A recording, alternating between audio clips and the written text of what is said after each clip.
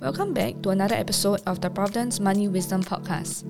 I'm Natalie, your host, and today we have Chris back with us to talk about his latest BT article titled The Futility of the Active versus Passive Debate. Welcome, Chris. Hi, Nat. Thanks for having me. Thanks for coming on board again. So your latest BT article talks about active versus passive investing. You know, this debate has been ongoing for the longest time. Before I even begin, really, what made you want to write this article and this topic again? Yeah, I mean, like you said, this debate has been going on for a long time, active versus passive, and it's really a debate that happens in the investment world.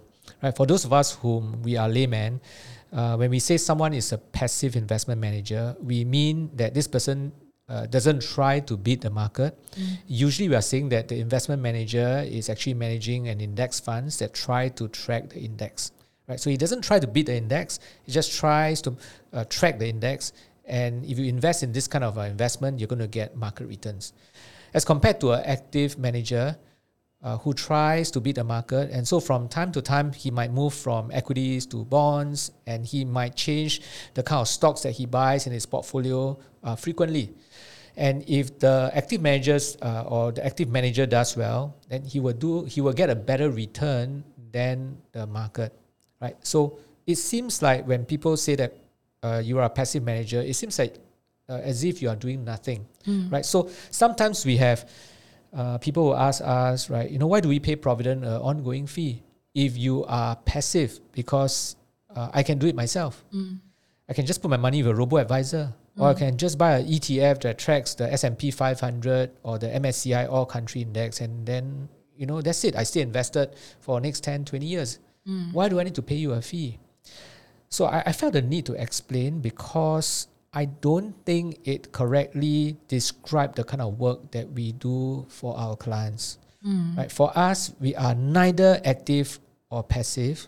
We are really evidence-based. We look at evidence to tell us in which area we need to be passive. And in this regard, it is the investment side that we feel that we don't need to be too active, because there is enough evidence to show that most times trying to move in and out of the market, trying to forecast where the markets are going, trying to pick stocks, well, they usually don't do as well. One should just stay invested, tracking the index or using systematic investing. However, there are a lot of other things that we actively do, not just to make sure that our clients stay invested, but also to make sure that the investments that they invest in will be able to give them enough returns. So behind the scene, there are a lot of things that we do actively. So I'm not too happy when people say that, Provident, you are passive. We are not. We are active when there is a need to be active, but we are passive when there is no need to be active. Understand. Like you mentioned earlier, Provident, because of our investment philosophy, we always talk about focusing on the client's goals when they invest with us. And that's why we emphasize on getting only sufficient returns, right? Instead of blindly chasing after products or investment instruments that give us the highest returns. And this is really to ensure that our client's wealth plan can achieve their life events and goals with higher certainty. And you mentioned in your article how we try to properly estimate the future expected returns of the stock markets. It's with the Ibbotson-Chen earnings model, right? Do you mind elaborating a little bit more on this model? Yeah. So before I go and explain about this model, I just want to say this, right? So our focus is in helping clients reach their life goals. Yes. That's more important than getting the returns itself, right? So we can get the returns, but clients may not reach their life goals. So our focus is about getting clients to ultimately be able to achieve their life goals. Before we do that, we want to calculate, based on the amount of funds that they are going to set aside to invest with us, whether one time or ongoing basis, what is the return that clients will need in order to be able to achieve that. Right? So for example, let's say, Nat, you come to us today and I worked it out that based on the amount that you are going to invest with us, you need 6% return per year to do that.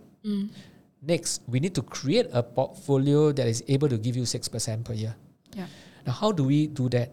We first need to know in your portfolios where there are equities and bonds, based on history and based on what is going to happen in the future, we then estimate what these asset classes like equities and bonds, they will return you. If I know what equities and bonds will return you, or rather if I can have a correct estimate of what equities and bonds will return you, I can then mix and match them in such a way whereby I can give you the 6% you need, and at the same time, it is not too risky whereby you feel uncomfortable. So the estimation is very important, right? Because if I don't estimate it correctly, the mix and match of the portfolio will be wrong. It might not give you the 6% you need, or if it gives you the 6%, you might have to take too much risk, right? So the estimation is very important. And one of the models that can be used to give a good estimate is the Ibbotson-Chen model. Yeah. And we use that model. I mean, there are many other models that you can use, but we use this model because it is a good model to use, it's robust enough, but also because one of the inventor of that model is Dr. Peng, who is our senior advisor. He also advised us in the area of investments, and I mean, what even better, right, to have the inventor of that model to advise us on how to use this model to estimate the expected return. Okay. I'm just going to talk a little bit more about the model because you asked what is this model about. Well, I'm not the best person to talk about it, but simply put, this model breaks down the component that contributes to the return of equity. And then based on these components, well, the investment team look at the history, and at the same time look forward to what they think the world is going to be, to give a correct estimate or to give as close an estimate as possible on the expected returns of equities. Right. Actually, this information on Ibbotson-Chen earnings model is actually publicly available online. And if I'm not wrong, it's also part of the Chartered Financial Analyst CFA Level 2 curriculum. So I'm pretty sure it's pretty robust and also credible, like you've mentioned. But this also means that actually this information is not exclusive use to Provident or any other financial institutions. Yeah. Do you know if there are other advisory firms out there or financial advisors out there also using this model to plan for their clients? Yeah, I'm not too sure. I mean, I don't have data to suggest whether financial institutions, they do that or not. But for us, it is very important to do that. As I mentioned already, earlier. Why? Because our focus is in achieving clients' life goals.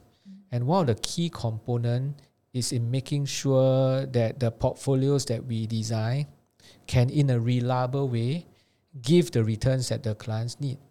And so if we just plug any number from the air, then the portfolio mix may not generate the returns that our clients needs, right? And that is why we are so serious in making sure that we use a scientific approach to estimate the returns of the portfolio.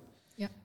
There is also another reason, an important reason why we do that, because if things are done scientifically, if we need to adjust it, at least there is a basis to adjust it, right? Otherwise, there's no basis. We are just plucking numbers from the air. Yeah. There is no way to make adjustment because there is no basis. And perhaps I just want to elaborate a little bit about this because sometimes people don't realize that wealth planning is an ongoing process. Why is it ongoing? For example, today, if I'm planning for you, using the same example, you need 6% to achieve your goal. And based on current estimate, your portfolio would give you 6% with that risk that you can take. But 5 years down the road, maybe markets will change and markets evolve. The world will behave differently, right? And say maybe now the expected return of your equities and bonds, they are no longer the same as what it is today. And so I need to make adjustment now to your portfolio to give you still that 6%. Yeah. Right? And I have to have this discussion with you to make the adjustment. But in making those adjustments, maybe now I have to add more equities into your portfolio because the expected returns of equities may have dropped. And so I've got to add in more equities in your portfolio to give you that same 6%.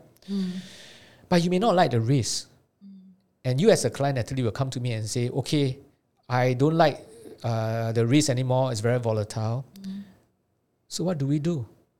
Well, we need to have a good discussion, because if you still need 6% and you're not prepared now to take the new risk, then, well, you may have to expect a different retirement lifestyle, or you might have to put in more money to get the amount that you need to get, right? So you realize that actually it's pretty fluid, and that is why it is active.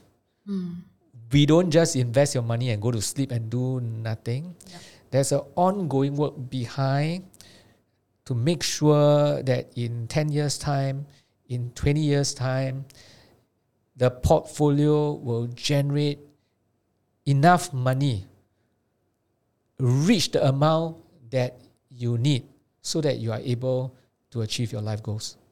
Okay. Based on what you have so far described and talked about, it does seem that passive investing in that sense is not as easy as it sounds, or not as passive as it sounds. Especially the part on investor psychology, right? And the ability to take risk. And as ironic as it may be, it is true that sometimes simply doing nothing in a bad situation like a bear market is just very counterintuitive to us as investors. And probably that's where the advisor comes in. So the media also, they don't help at all, because they sensationalize the news. They make us feel stupid for not doing something about our investments when obviously the value of our investments has dropped. Maybe you could share a little bit about what led you and also the Provident team to have this realization, right? To be active in this advisory area, or rather the need to help your clients keep still in a financial storm. Were there any past bad experiences you've encountered?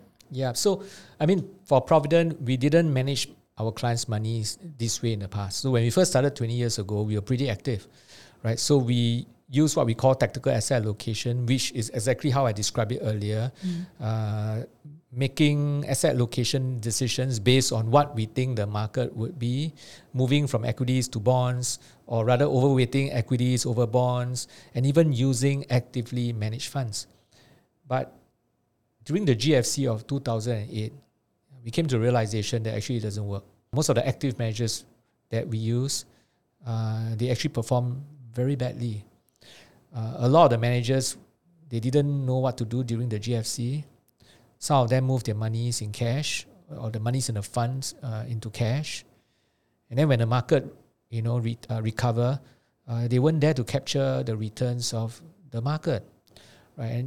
And so you see the problem there, because we can be telling our clients to stay invested for the long term, but the monies that we invest for them through these active managers, they were actually not invested in the market, they were actually in cash, right?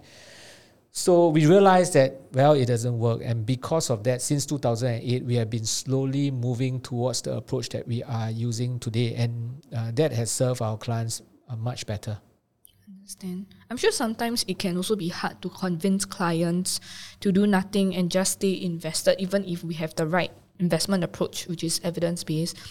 So we are, after all, in the service line of business, and technically whatever the client says is always supposed to be right, correct? So what happens if a client insists on selling out to cut down on their losses? What do our advisors do? Yeah, I mean, when we said our client is always right, well, that is true, but up to the level that it is their money. Yep. And so if they want to take it out, we can't stop them, right? But we are stewards to our clients' monies. And they pay us good money for us to help them make good decisions. So if we know that the decision that they're going to make, it's going to be harmful for them, we will always tell them. But of course, after doing everything and doing our best that we can, if the clients still want to, get out of the market, we can't stop them. So you're right to say that it's not easy to ensure that clients do the right thing. But thankfully, I think we've been doing this for quite a while now. And it's becoming easier and easier, especially for clients who have been with us for a long time. Because this whole turbulence management, this whole crisis management, this whole coaching of clients, they don't just happen when a crisis strikes. They happen from the time we onboard the clients, right? From the time we onboard the clients, we are actually educating the clients. We are letting clients know, our investment philosophy. We are showing them proofs, and we are telling them what they should do. We are preparing them, for the day whereby there's going to be a crisis, right? So for clients who have been with us, by the time the crisis hit and we call them, they already know what to do, right? And in fact, we even have clients that when we call them, before we even tell them what to do, they are already telling us, I know this is what you want me to do, right? And that explains why in 2020, when the market collapsed 30%, the S&P 500 fell 30%, we hardly had any redemption. In fact, a lot of our clients started to top up their portfolios. And in 2022, same, last year was a very bad year for financial markets. We hardly had any clients sell off their holdings because of panic. We had some redemptions, but they were mainly due to real needs, whether client needs to buy a property, or they are retiring. We had almost no redemptions that were due to panic. So I think, in that regard, we've been quite successful. And that's why when the market started to recover this year, the clients are invested in the markets and they are there to capture the returns of the market. Thanks for sharing all these very interesting insights, Chris, and also providing this very refreshing perspective on this HO debate, passive versus active. I guess that's all for this week's episode. I hope you enjoyed our discussion on Chris's latest BT article titled The Futility of the Active versus Passive Debate. A big thank you to Chris once again for joining us. If you like this episode, follow our podcast and follow us on social media for similar content. As always, thank you for listening, and I'll see you in the next episode. All analyses, views, or opinions from interviews, recommendations, and other information broadcasted, podcasted, or published herein are provided for general information purposes only. Information expressed does not take into account any specific situation, particular needs, or objectives, and should not be construed as specific advice or a recommendation. Information has been obtained from sources that are deemed to be reliable, but their accuracy and completeness cannot be guaranteed. Always consult with a qualified investment, legal, or tax professional before taking any action. Provident Limited does not accept any liability for any loss whatsoever arising from any use of the information broadcasted, podcasted, or published herein. All contents and information contained herein may not be copied or reproduced in whole or in part by any means without prior written consent of Provident Limited.